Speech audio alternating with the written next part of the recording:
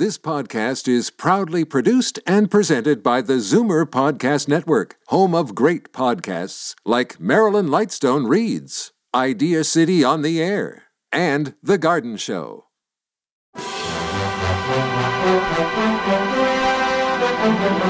It's Zoomer Radio's Theater of the Mind with Frank Proctor. Open your mind as we fill your head with amazing thrills, chills, and laughs. Theater of the Mind.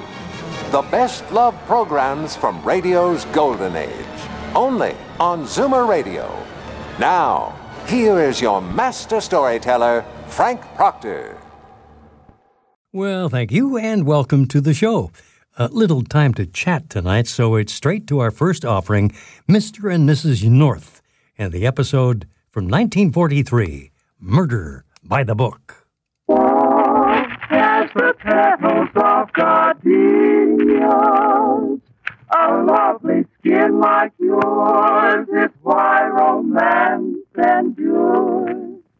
And he will whisper, I love you so very much, for you have the skin I love too much. The Adventures of Mr. and Mrs. North, starring Alice Frost and Joseph Curtis, and brought to you by Woodbury Cold Cream, the beauty cream for the skin you love to touch.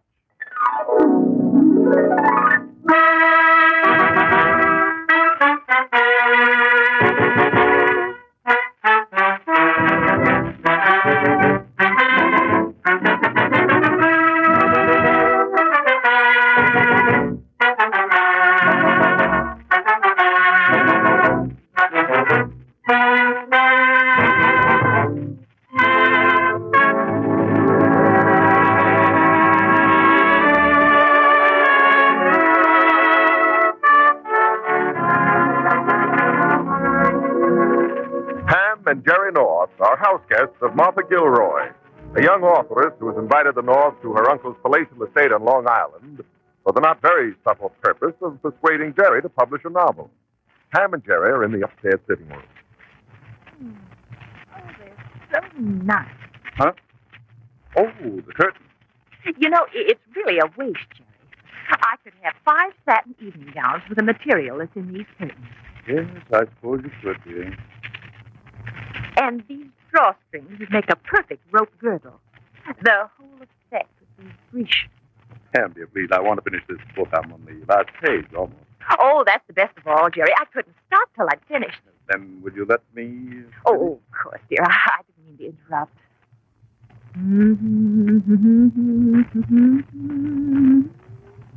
I think I'd like Grecian. It's so dignified. And if you're a Greek, you have a word for everything. It was the Greeks who had a word for it, wasn't it, Jerry? Ham, honey, please. Oh, Jerry, just answer one question. All right. What is it? Would you love me if I were cold and austere, like a Greek maiden? Pam, honey, I'd love you anyway. Even dressed in those curtains like a Greek maiden. Jerry, you're so nice. All right, darling. Now, just let me finish this page. Isn't it an exciting book? I'll say it is. You know, it's beyond me how a girl as cultured as Martha Gilroy ever dreamed up murders like this. And it's so well written. Jerry, it'll be a bestseller. You bet. I'm going to get this into print as fast as the type can be set. It's a gold mine. Isn't that just the way, Jerry? A girl like Martha writing a book that'll make money, and she's got so much already, she doesn't know what to do with it. Well, she hasn't got the money, Pam. It's old Uncle Gordon. Oh, really? Mm-hmm. Oh, I wish we could meet him. I'd just like to tell Beatrice Van Sickle that I was hobnobbing with Gordon Gilroy, the millionaire banker. Oh, she's keen. Well, you won't meet him on this trip. Martha said he had to go to Chicago on business. Jerry, do you think maybe we could wangle another invitation? You know there are real silk sheets on the bed. No. Mm-hmm.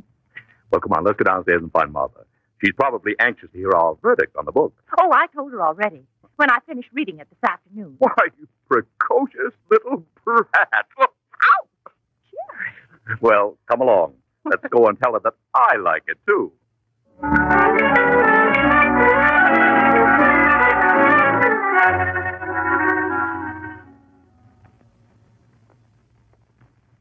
I'm thinking this is the library door, Mr. North. Oh, thank you, Mrs. North. Sure, you need a map to navigate around this house.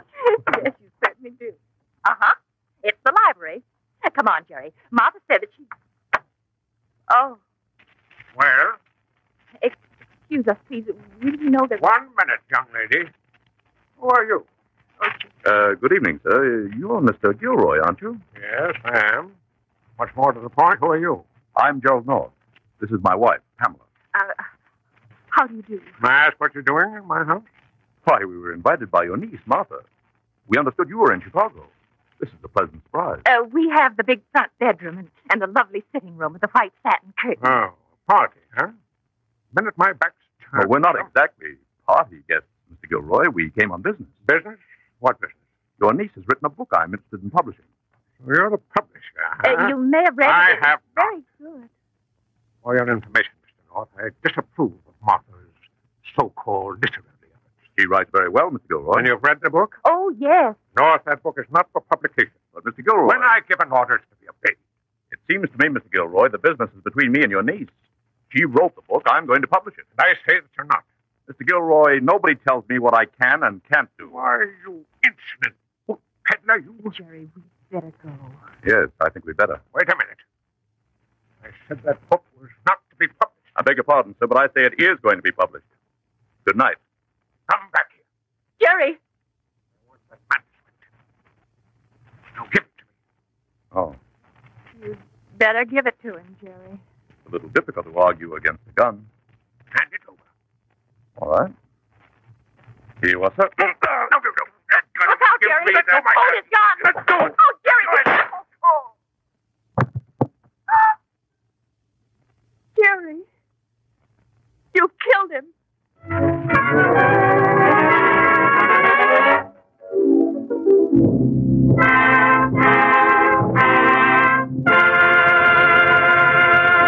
We'll return to Mr. and Mrs. North in just a moment. But first, let's listen to the story of Mary. Mary, Mary, not contrary, never ever had a date. Mary, Mary often wondered what would be her fate. Would she be single forever, woe alas, or would she hear?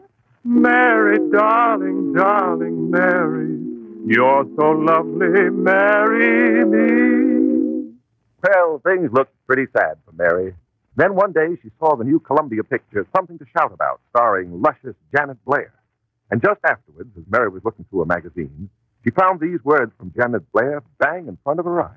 You'll never die for popularity if you follow Hollywood in our new beauty discovery, Woodbury Beauty Night Care. This 3-minute bedtime care with Woodbury cold cream has all it takes to help skin look dazzling.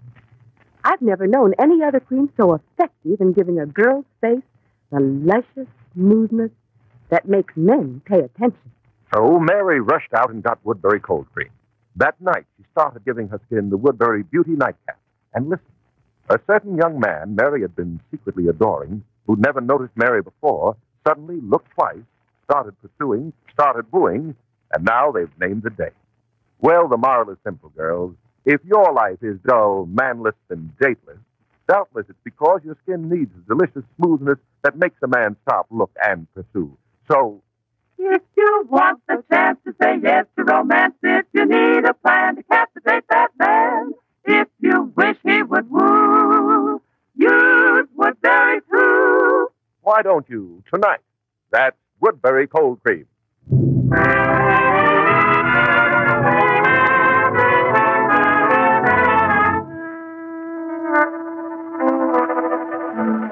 Now, back to Mr. and Mrs. North. 20 minutes have passed since the shooting in Gordon Gilroy's library. Police Sergeant Mullins has taken charge. The medical examiner is leaning over the body. Doc, are you sure he's dead? Well, Sergeant, when there's no breath, no pulse, and a bullet hole, you can be sure the body's a corpse. Okay, Doc. Mr. North, Yes, Mullins. it's my unpleasant duty, Mr. North, on your own admission, to hold you for the murder of Gordon Gilroy. Oh, but, Sergeant, it was an accident. Jerry didn't mean to do it. I know, but he's admitted to shooting. I want to warn you that anything you say will be used against you. Just a minute, Sergeant Mullins. Jerry's just trying to protect me. I'm the one who shot Mr. Gilroy. You? Sam, by heaven's sake, don't complicate things any more. Now, don't listen to anything he says, Sergeant. When Jerry and Mr. Gilroy were fighting, the gun dropped on the floor, and I picked it up and shot him. Sam, will you stop this melodramatic nonsense? Oh, dear, this is terrible. Oh, I got a hold of both of you. Oh, say, hey, Mullins, would you come here a minute? Yeah, Doc. Is there any sign of life? Well, no, there ain't that, but there's something else here. What's that? I just turned the body over. And look. Oh, for crying out loud. Stabbed in the back. Yep, that's what did it. He was knifed after he was shot. And the bullet lodged in the shoulder. But it wasn't fatal. Where's the knife? Well, of course, I'm just the doctor. You're the detective. Well, thanks heavens he was stabbed. That clears Mr. and Mrs. North. What does it? Say, Mr. North. Yes, Mullins? Did you use a knife on the deceased?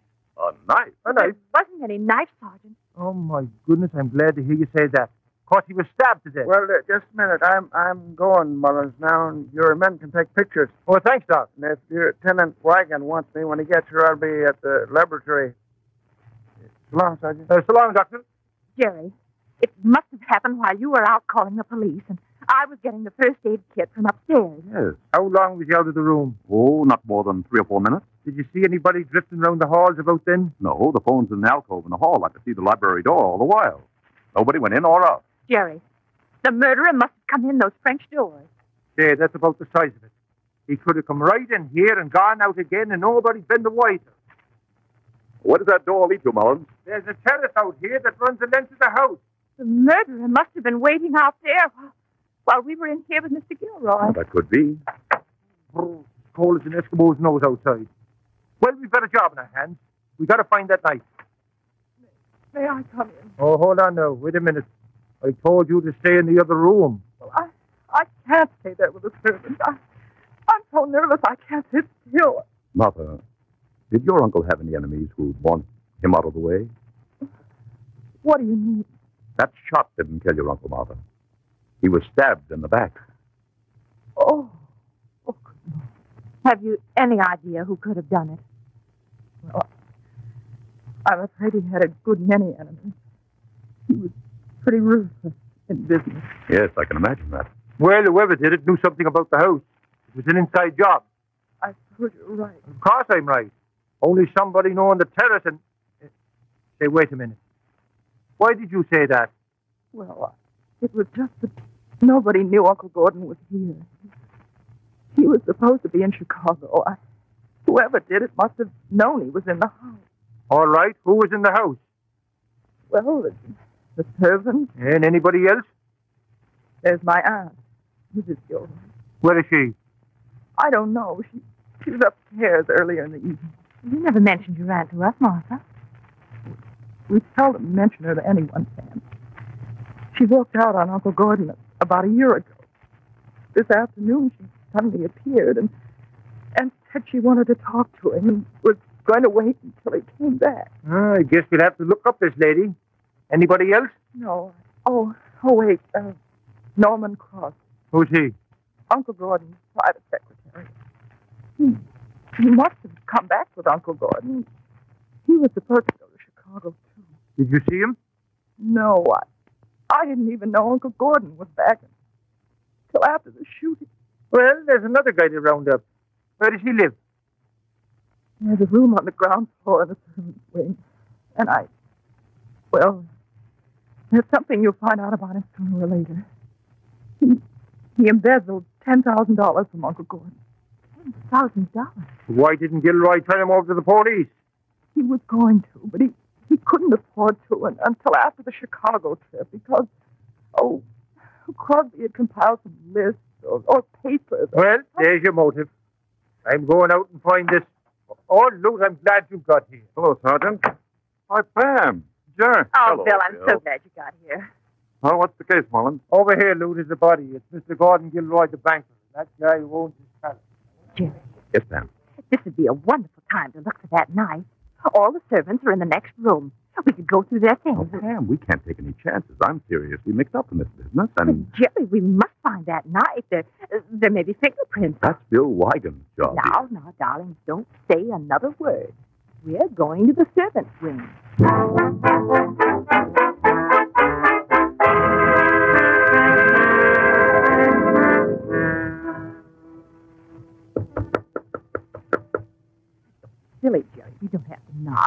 servants are all in the living room. But we can't just open doors. Here, I will.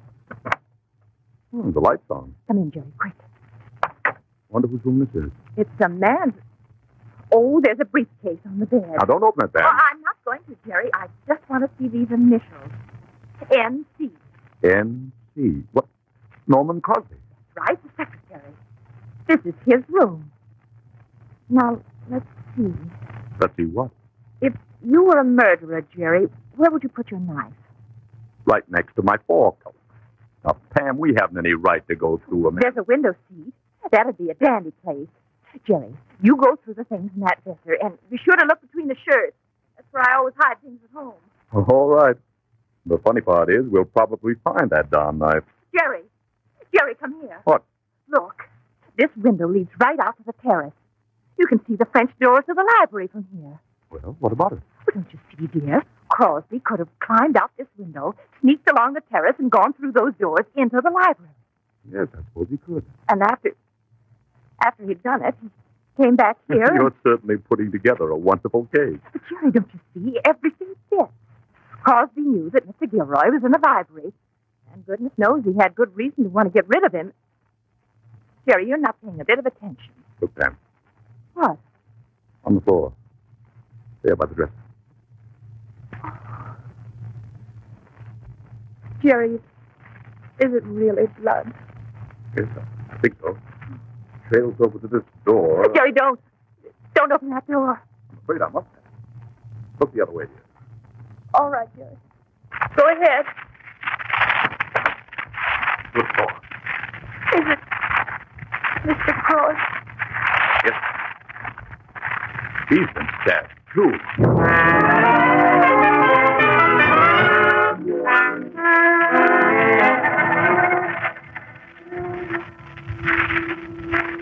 Well, you didn't hear the shots or any commotion here in the library, Mr. Gilroy? I didn't hear a thing, I tell you.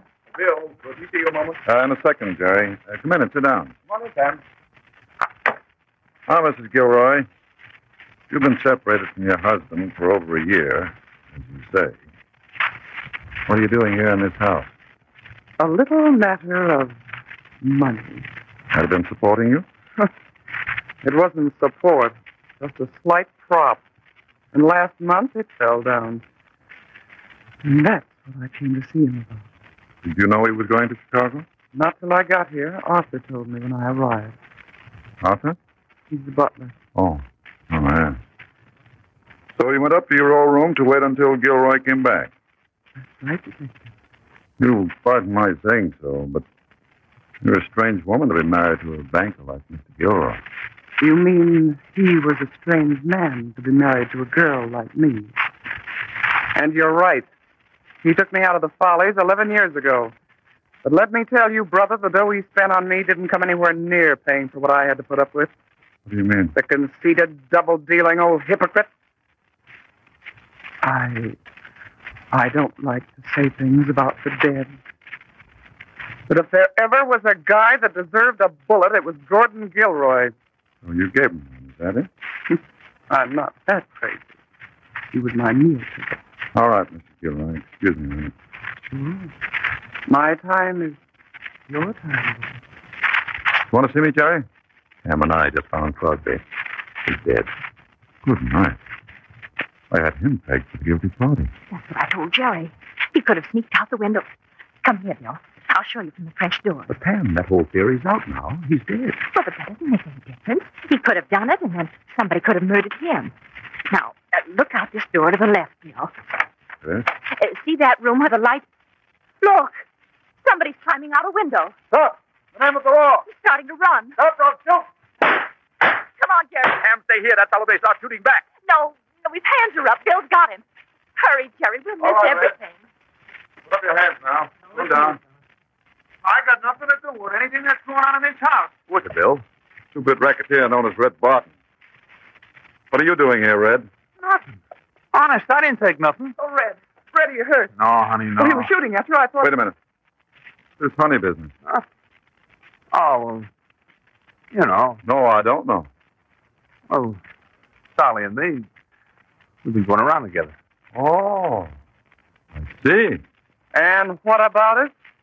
You pick nice company, Mrs. Gilroy. The kind that leaves by the window. Sure, with the joint loaded with cops, I should stick around. Come on. Back to the house before we freeze. Okay, I got nothing to hide. I was just waiting for you to get finished with us. How are you? Ooh. Come along, Jerry. I'm beginning to shiver. Just a minute, then. What are you staring at? Look.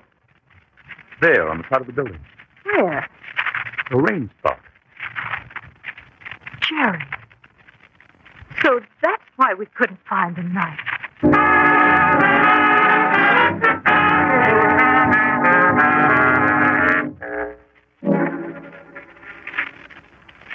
Listen, Lieutenant, I don't care if you lock me up or what you do. I didn't have nothing to do Red with was this. with me all the time. We were Sure. upstairs. Quiet, both of you. Oh, Bill, I'd like to see you. Just a second, Jerry. I want... What's the matter? You haven't found another body, have you? No, not yet, Bill. But we may. Well, what's up? Bill, when Pam and I were outside just now, we Wait, saw... Jerry. Wasn't Mr. Gilroy's gun on the desk there? Huh? Well, it's gone now. Just a minute. Jerry, when I went out after Red Barton, did Mrs. Gilroy leave this room when I did? No. She followed us. Bill, do you think she picked up the gun then? Listen carefully. I need to take Red into the next room and turn him over to Mullins. You follow us. I want Mrs. Gilroy to be here alone. What do you think she'll do? Let's see. Jerry, Bill's setting a trap. Well, don't spring it. Mrs. Gilroy, you wait here. All right, Detective. All right, Red. You can come with me. Sure, Lieutenant. Sure. Come along, Pam. Excuse us, please, Mrs. Gilroy. Indefinitely, dearie. That's Mrs. Gilroy. You'd think I came here to borrow a cup of sugar. Come on, Pam. Bill's gone in the living room. I wonder what that woman's going to do now that we... Jerry, What is it? look. Across the hall, behind that screen. I can't see anything behind the screen. It's in the mirror, silly. What? It's Martha. She's got her hat and coat on. We'd better stop her, Jerry. Playing hide and seek, Martha? Oh. No, don't tell anyone, please. I've got to get out of this house. You can't leave now. If you run away, Martha, they'll suspect you. I can't stay. Uncle Gordon's dead, and Crosby, and I'm going to be next. Martha. Believe me, you don't know what's going on in this house. I'm going to be next. I haven't a chance. Martha, don't. Come into the parlor and lie down. You're shaking like a leaf.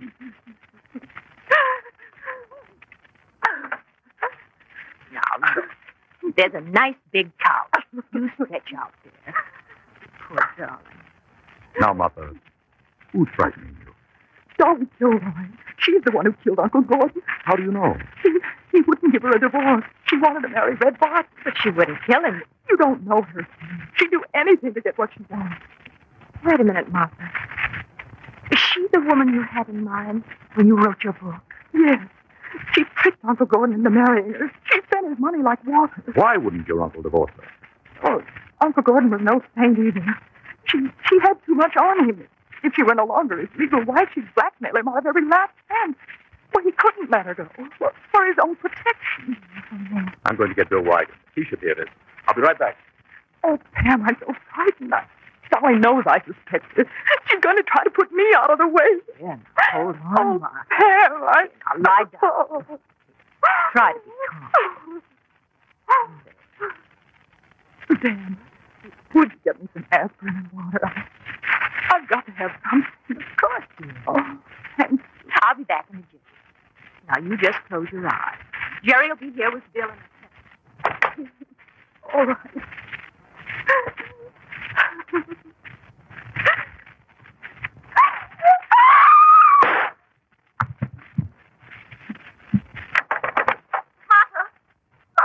Great. Look out. Don't touch anything. Oh, she's... Now, steady, Pam. All right. You want me to it? Oh, thank you. Look, Bill. The sofa, right over her head. Bullet hole.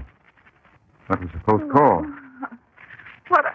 You're all right, dear. She almost killed me. She? From the French doors. I saw the gun, and I ducked. Are you positive it was Dolly? Did you see her? Only her hand, holding the gun. I got to get out of here. She'll kill me. Oh, no, she won't. I'll take care of her right now. Bill, wait a minute. Don't go. What is it, Pam? There's something I want to ask Martha. What? In that book you wrote, Martha, wasn't the character who did all the killing patterned after Dolly Gilroy? Yes. And one of her victims was a political boss, an unscrupulous man who controlled millions and killed others for money. Yes. Was that man your uncle? No. That's an imaginary person. That's not the truth, Martha. That man was your uncle. No. Pam, I see what you mean. You're right. Of course, Jerry. That's why Gordon Gilroy didn't want the book published. What are you talking about? Every crime Gordon Gilroy ever committed was described in that novel, detail by detail. It was taken from real life. Martha, you wrote that book to blackmail your own uncle. Why, Pam! Oh, why, Pam, me. You're not as sweet as you look, Martha Gilroy. What are you driving at? You didn't expect your uncle back tonight, did you? And you didn't know that he was on to your blackmailing scheme until you saw him fighting with Jerry through the French doors in the library. You're crazy. Oh, no, I'm not. When your uncle was shot and Jerry and I left the room to get help, you saw a good chance to kill him. But you needed a weapon, a gun or a knife. What are you... So you grabbed the closest thing at hand, a heavy icicle hanging from the rain spout on the side of the house. How did you... You're crazy. You stabbed your uncle with an icicle. No wonder we couldn't find a knife. She broke another one off to kill Norman Crosby. He saw her go into the library with the ice dagger. She killed him to All stop right. him. You're so smart. Figure this out. Oh, just don't move, any of you. So you took the gun, Miss Gilroy. A very clever observation, Lieutenant. Martha, you can't possibly get away. Give me that gun. But don't make matters worse. You probably had a good reason for killing your uncle. The court will take things into consideration. Yes, I had a good reason to kill him. He murdered my father. That's how he got all his money. He drove Dad to suicide and stole every cent.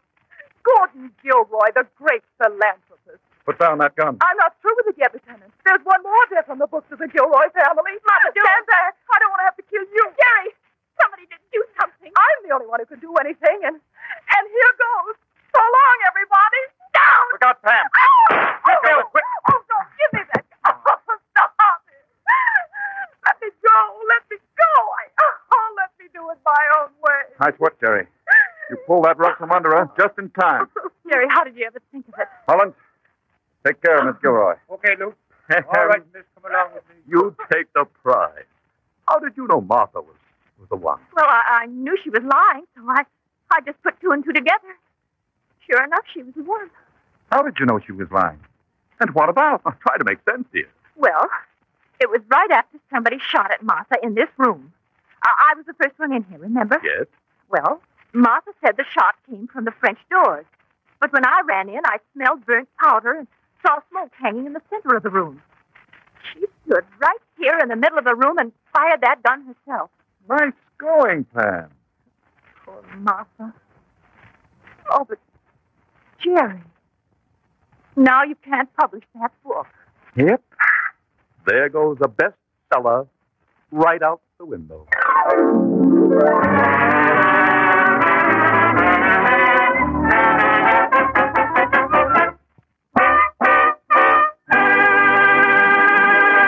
Ladies, a mink coat costs a lot, but the luxurious-looking, luscious complexion that goes with it can be yours for so little. Use Woodbury Cold Cream. You just can't give your skin better care at any price. A test by more than 1,000 women proved that. They used Woodbury in some of the costliest creams, all in plain, unlabeled jars. And a majority preferred Woodbury Cold Cream. For beauty results, they found it outstanding. Now, don't be surprised. Remember, Woodbury Cold Cream is made by skin scientists, experts in skin care for more than 60 years. It contains 4 special softening and smoothing ingredients, plus an element that works to keep the cream in the jar pure to the last. The world's costliest creams don't bring you that. You can try wonderful Woodbury Cold Cream for a mere 10 cents, or buy the big economy jar. You get over 10 times as much for just 75 cents. If, after using Woodbury only 7 days, your skin isn't softer and smoother, lovelier, then return the jar to Woodbury at Cincinnati, Ohio, and you'll get twice what you paid. That's Woodbury. You'll save by switching from your expensive cream to Woodbury. Buy war stamps with that saving. Why not get Woodbury Cold Cream right now?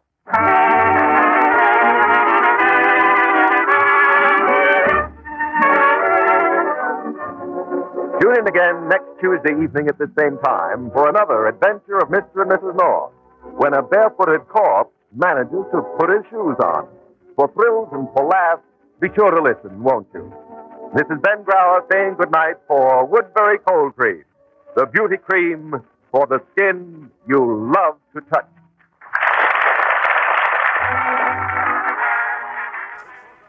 Stay tuned for Duffy's Tavern next on Theater of the Mind. Let's see what's happening at Duffy's Tavern. We're about to join the bartender Duffy as he reaches for the phone to chat with his boss.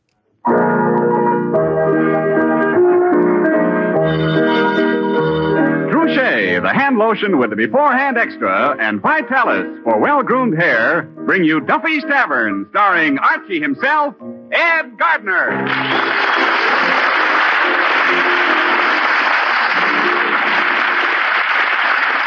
No man is well-dressed unless his hair is well-groomed. So take the tip.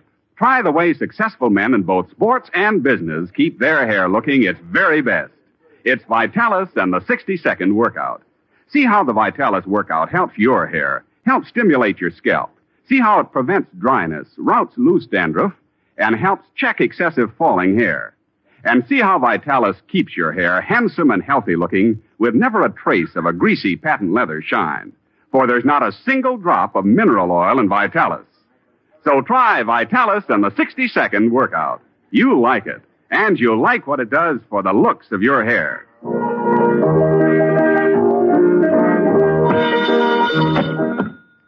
Hello, Duffy's Tavern. Whether you're late to eat, meat to eat, Archie the manager. Right away. Duffy ain't here. Oh, hello, Duffy. Look, I just got quite a compliment. Yeah, the glass eater from the circus was in. He says our blue plate special lunch was delicious. Yeah, he left the luncheon at the plate. Well, Duffy, in his business, you know, he can't take chances with his stomach. Another thing, the inspector from Weights and Measures was in, you know, and complained about the size of our whiskey jiggers.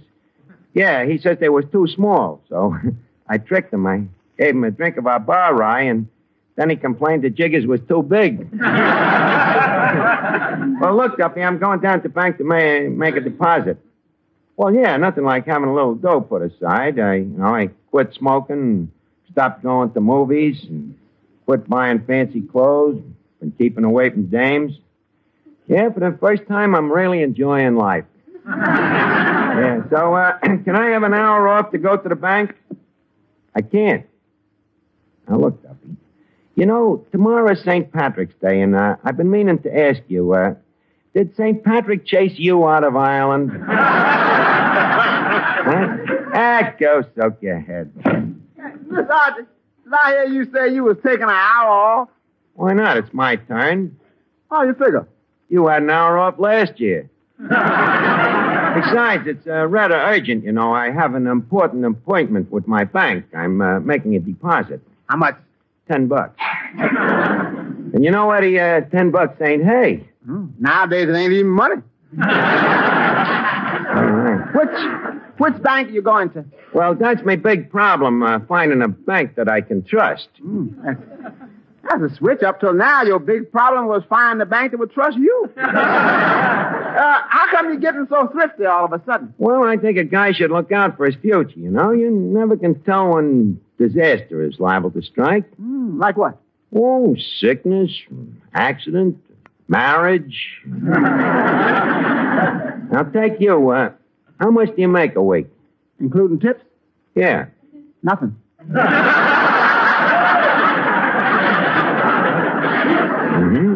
And out of that, how much do you save? Practically nothing. But I'm going to be different. No more throwing dough away, like on dames. You know, look what it cost me to go out last Saturday night. You mean with dollar snapping? Yeah. Joe's Diner wasn't good enough for her.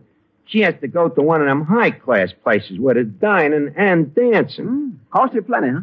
You know how them jukeboxes eat up nickels. Another thing I'm going to cut down on is me rent. Why do I need a 6-room apartment? How much did it cost you? 20. $9 a month. That much? Well, I rented it when the apartments were scarce and I got stuck with a lease. Now, sir, from now on, I'm going to be known as Thrifty Archie. I'm going to put a little something aside, you know. Eddie, we can all take a lesson from the squirrels, you know. All year round, they're busy storing up nuts.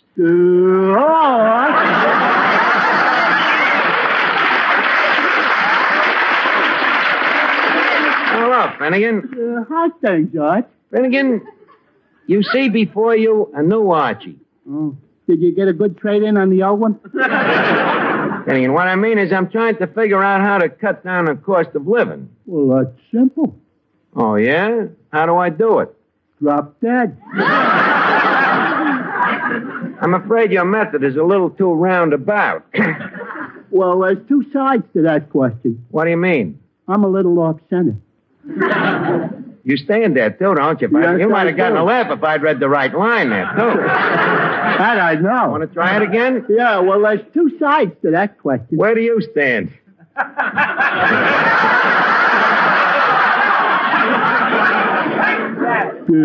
I am a little off-center. That I know. But take your case, for instance, Finnegan. Do you manage to save any money? Oh, certainly. For instance, every time we weigh ourselves, me and me kid brother save a penny. How? We both get on the scale at the same time. You both can. Then how can you tell what each one weighs? Simple. We divide by 2. Finnegan, that don't make no sense. One of you has to weigh more than the other. What's the difference, Arch? It's all in the family. He's a little off-center. Look, after you save these pennies, what do you do with them? Oh, I go to Coney Island and have a good time. Yeah, and you never think of saving anything for a rainy day, though, hmm? Who wants to go to Coney Island on a rainy day? Finnegan, I'm beginning to conclude that you don't know nothing about economics. Well, I could have told you that. Well, would you like me to explain the economic system to you?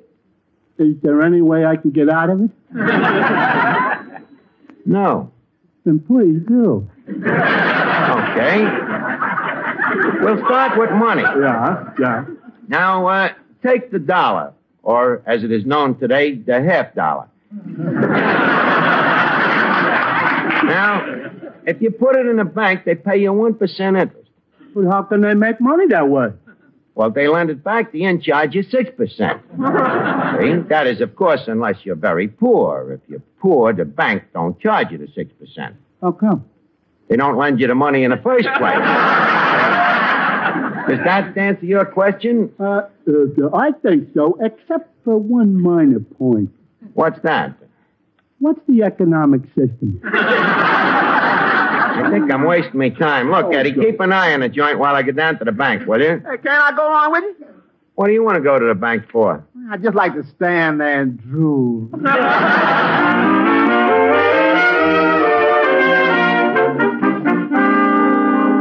Well, here we are, Eddie. The Third Avenue Bank and Trust Company. Yeah. Look what it say on the window. Asset $36 million. Little did I know that in a few minutes they'll have to add $10 to that sign. Now, leave us find the president's office. That is right there. See that? See? J.B. McIntosh, president. J.B. McIntosh. Think I should just call him J.B.? Why not? He'll probably call you by your initials. You know how it is with them presidents.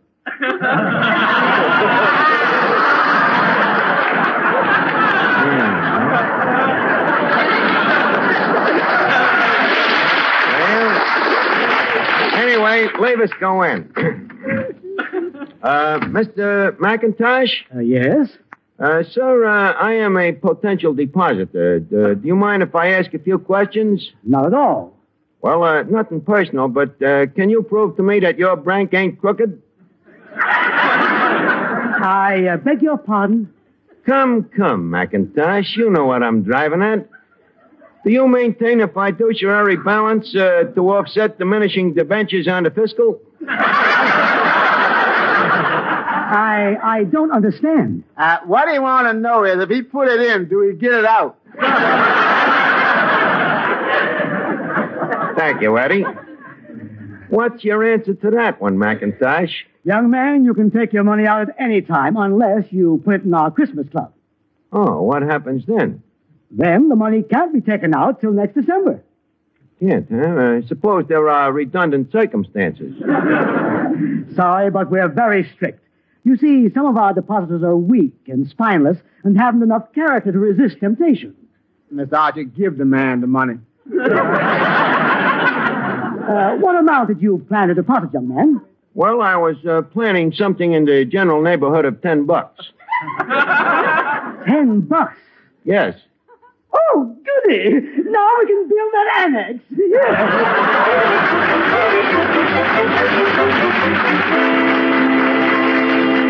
Well, Finnegan, we're back from the bank. Don't bother me, Archie. I'm busy taking care of a customer. Oh, a customer. Good. What's he buying? Nothing. He's selling me a watch. Oh, let me see that. Hey, let me look at that watch. Hey, pretty good. What do you want for it, stranger? $10. You got a deal. Will you trust me till Christmas? What's your offer, Bud? Me? $2. Cash. Brother, you bought yourself a watch. So long, fellas. Finnegan, how can you be such a jerk, letting that guy sell you such a crummy watch? I'll bet it don't even run. Well, if it don't, the laugh's on him. How come? I can't tell time. Some people just never learn. Hello, Arch. Oh, hello, Joe. Hey, nice watch you got there, Finnegan. Would you like to sell it? Okay, maybe. How much? Well, I want 5, but I'll take 10. You want 5, but you'll take 10, huh? What do you say we split the difference? Okay, it's a deal. $3. Hey, that's pretty good, huh? I paid 2 and I get 3. Yeah, Joe, what are you going to do with the watch? Give it to my girl. A cheap watch like that? Arch, it's not the watch, it's the sentiment. Besides, a watch like that on my girl's wrist will get everyone to notice her hands. You can say that again. Well, naturally, Arch. After all, she has lovely hands. Trouchet, you know. I know. And there's nothing like Trouchet to care for hands, because Trouchet is the before-hand lotion. Something really different in hand lotions. You can use it before you get to work, before you do dishes, before you put your hands in water. And Trouchet is so effective that it will guard your hands even in that hot, soapy water. But you can also use Trouchet as you use ordinary hand lotions, anytime your hands need a creamy, softening lotion. So get Trouchet and get an all-around hand lotion that gives you beforehand protection, something no ordinary lotion gives you. Get Trouchet, the beforehand lotion, and get softer, lovelier hands.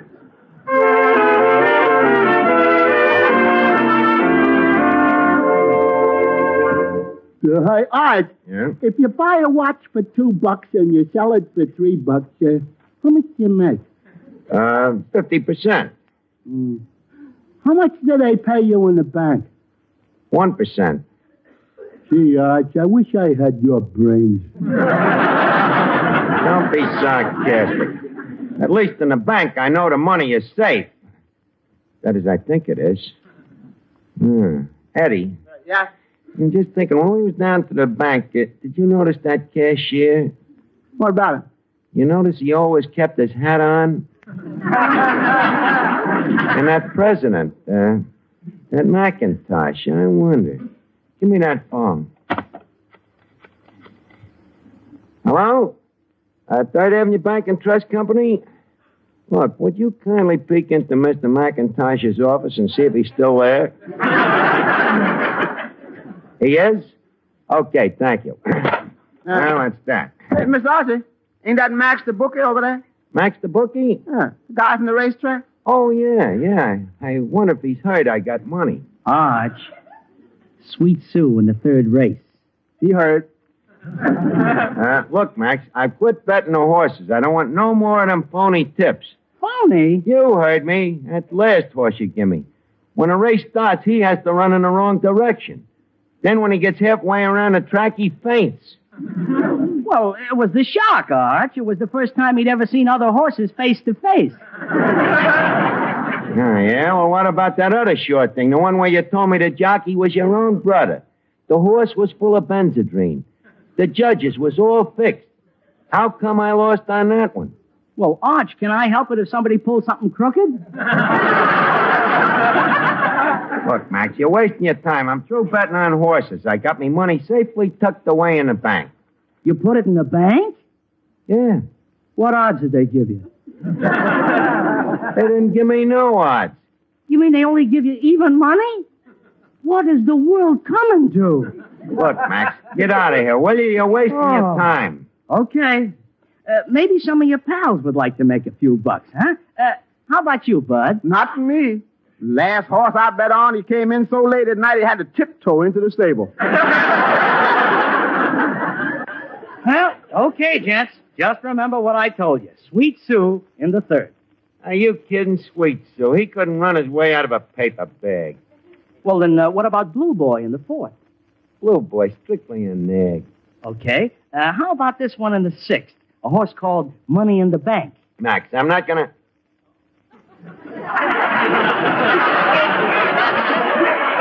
Money in the bank. Arch, it might be a hunch.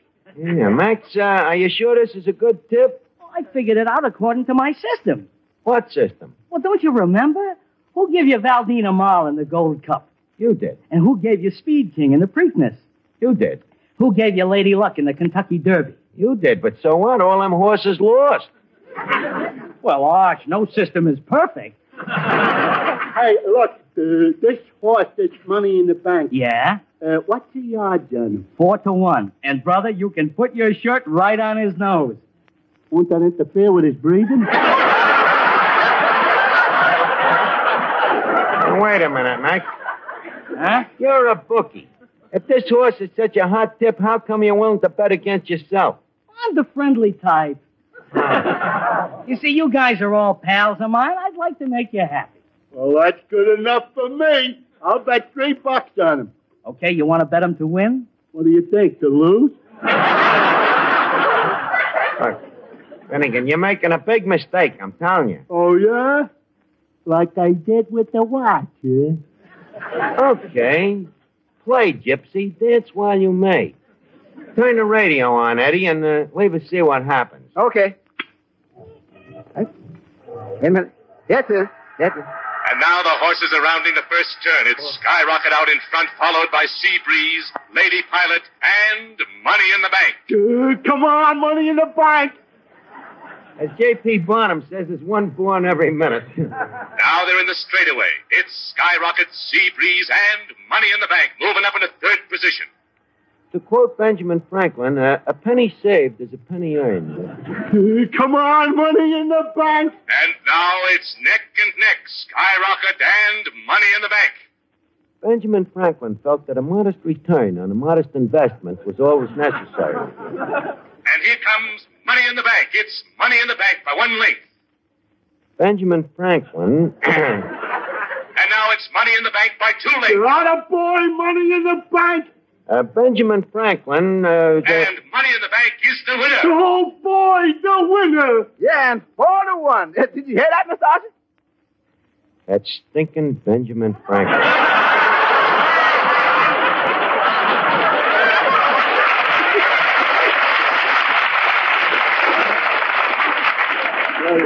Look, Art, I think I'll call up my mother and tell her the good news.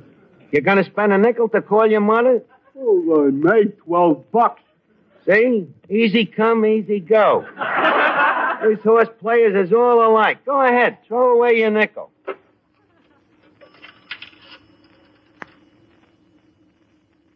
No answer. Someday you'll listen to your old Uncle Archie. I guess I better hang up.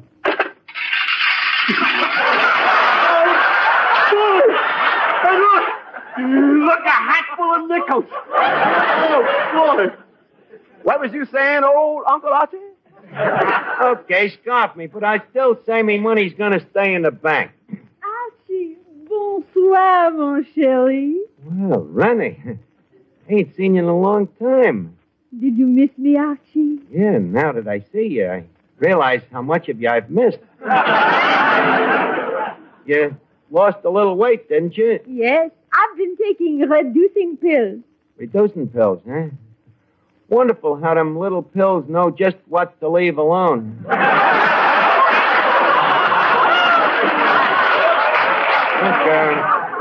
Renee, ain't this kind of a surprise visit, though? Well, I was thinking about you, and I felt a little lonesome.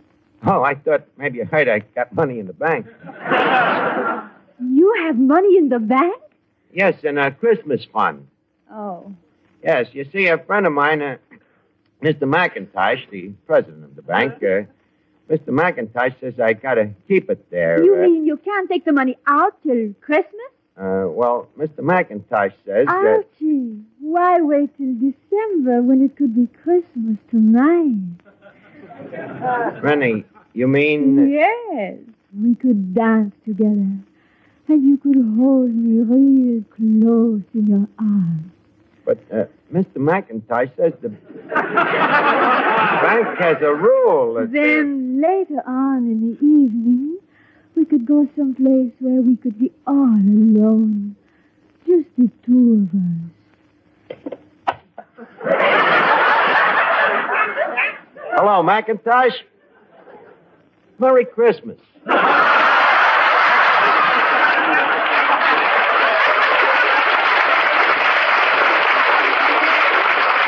Look, McIntosh, this is Archie. I got me my... Hello?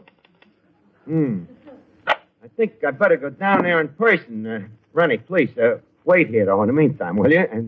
And don't lose the mood. But, Mr. Archie, would Benjamin Franklin approve of you spending your money this way? Eddie, Benjamin Franklin was a much older man than I am.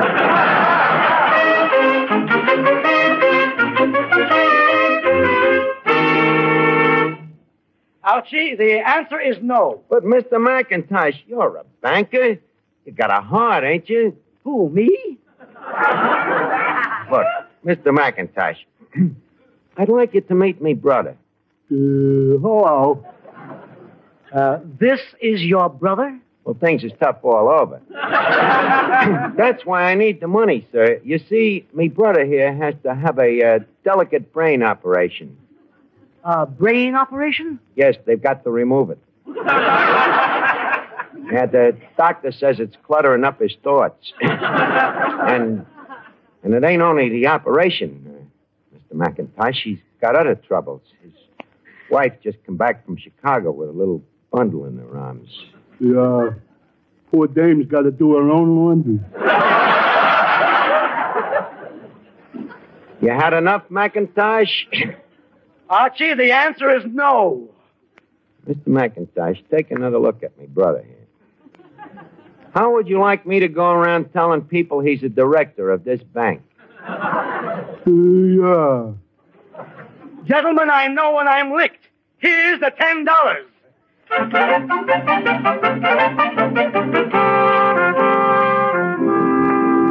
Well, Rennie, looks like we're all set. You have the money? Yep. Now, where do we start tonight?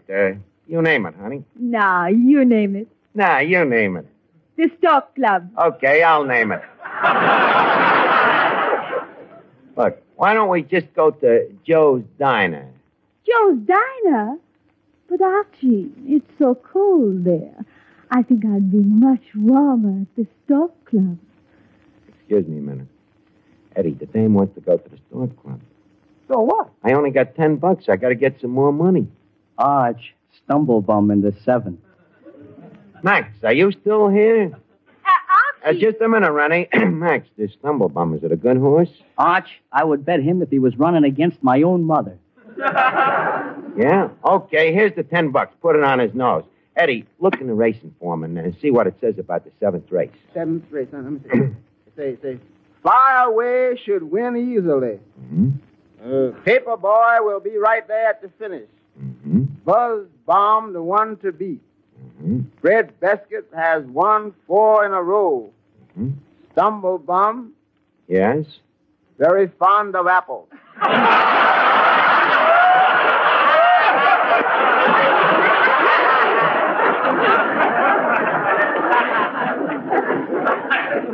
Is that all? No, say here, in his last race, Stumblebum finished in the money. Finished in the money, huh? Yeah, he jumped the rail and crashed into the $2 window. Just a minute, Rennie. I got a horse running in the next race. I got to listen to it on the radio. Yes, folks, it's the 7th race, and the horses are at the starting gate. All except Stumblebum. He's having a hard time getting there. The walk from the paddock seems to have tired him out. Max, I think I should have bet on your mother. Well, now the horses are all lined up. Stumblebum is leaning against the starting gate. He's leaning? Well, he's saving his energy. Oh. There's quite a crowd out here at the track today, and... Wait a minute. What's that? There must be a storm coming up. Sounds like thunder. No, I'm wrong. It's just Stumblebum snoring. Stumblebum seems to be having a little trouble with his legs. He's down on one knee. Max. Well, you see, he's just going into a crouch for a good start. Oh. Well, we're all ready to go, folks. And they're off. It's Fly Away, Paperboy, Buzz Bomb, Bread Basket, and Stumblebum is coming up fast. You hear that? He's coming up fast. Yes, sir. Stumblebum gets up off his knees and breaks into a fast dog. He's a slow starter. Oh. And now at the quarter pole, it's Fly Away, Paperboy, Buzz Bomb, and Bread Basket. And Stumblebum is bringing up the rear. I had to bet him on his nose. Stumblebum, get going, will you? Coming into the far turn, it's still Fly Away, Paperboy, Buzz Bomb, and Bread Basket. Stumblebum, where are you? Probably stopped to ask directions. And now, as they cross the finish line, it's Fly Away, and then Paperboy, and Buzz Bomb, and Bread Basket. What a race this was, folks. A lovely day and a record attendance. And for you folks who are leaving the track and driving home, the officials ask you to please drive carefully. And Stumblebum! And now, a word about tomorrow's races. Archie, Yeah? what about our dinner date? Well, Rennie, as I told you, I was going to take you to the Stork Club and have champagne and caviar and crepe Suzettes and quail. And Stumblebum. Eddie, please. But unfortunately, I'm broke. So how about a little dinner here at the tavern, huh? Archie, I just remembered. I have another appointment. Wait a minute, honey. Just a minute. I'll get the dough. Finnegan, look, you still got the $12 you won? Yeah? You still got the hat full of nickels? Well, sure. Well, let me have it, quick. Well, what do you need it for? You got money in the bank. Oh, Monsieur Finnegan. Yeah? How would you like to take me to the Stork Club? Can we get by on $12? I think so. Good night, Archie. Sleep tight. That Finnegan, what a jerk. You see, Eddie? That's the way it is with them horse players. Once a sucker, always a sucker.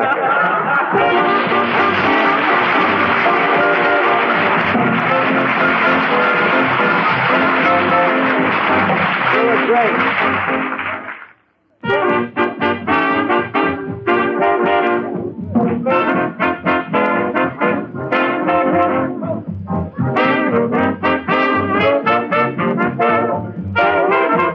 It's time now to leave Duffy's Tavern for this evening, but let's meet here again at the same time next Wednesday. Duffy's Tavern is brought to you by Vitalis for well-groomed hair and Trouchet, the hand lotion with the beforehand extra. Each Wednesday, Bristol-Myers brings you Duffy's Tavern and Mr. District Attorney, which follows immediately over most of these stations. Thank you for listening. Tomorrow night it's Bold Venture, followed by Life with Luigi. Thanks to Paul Stringer and Joel Schoenwell for technical support. The executive producer for Theater of the Mind is Moses Neimer. I'm Frank Proctor. Have a great night. This podcast is proudly produced and presented by the Zoomer Podcast Network, home of great podcasts like Marilyn Lightstone Reads, Idea City on the Air, and The Garden Show.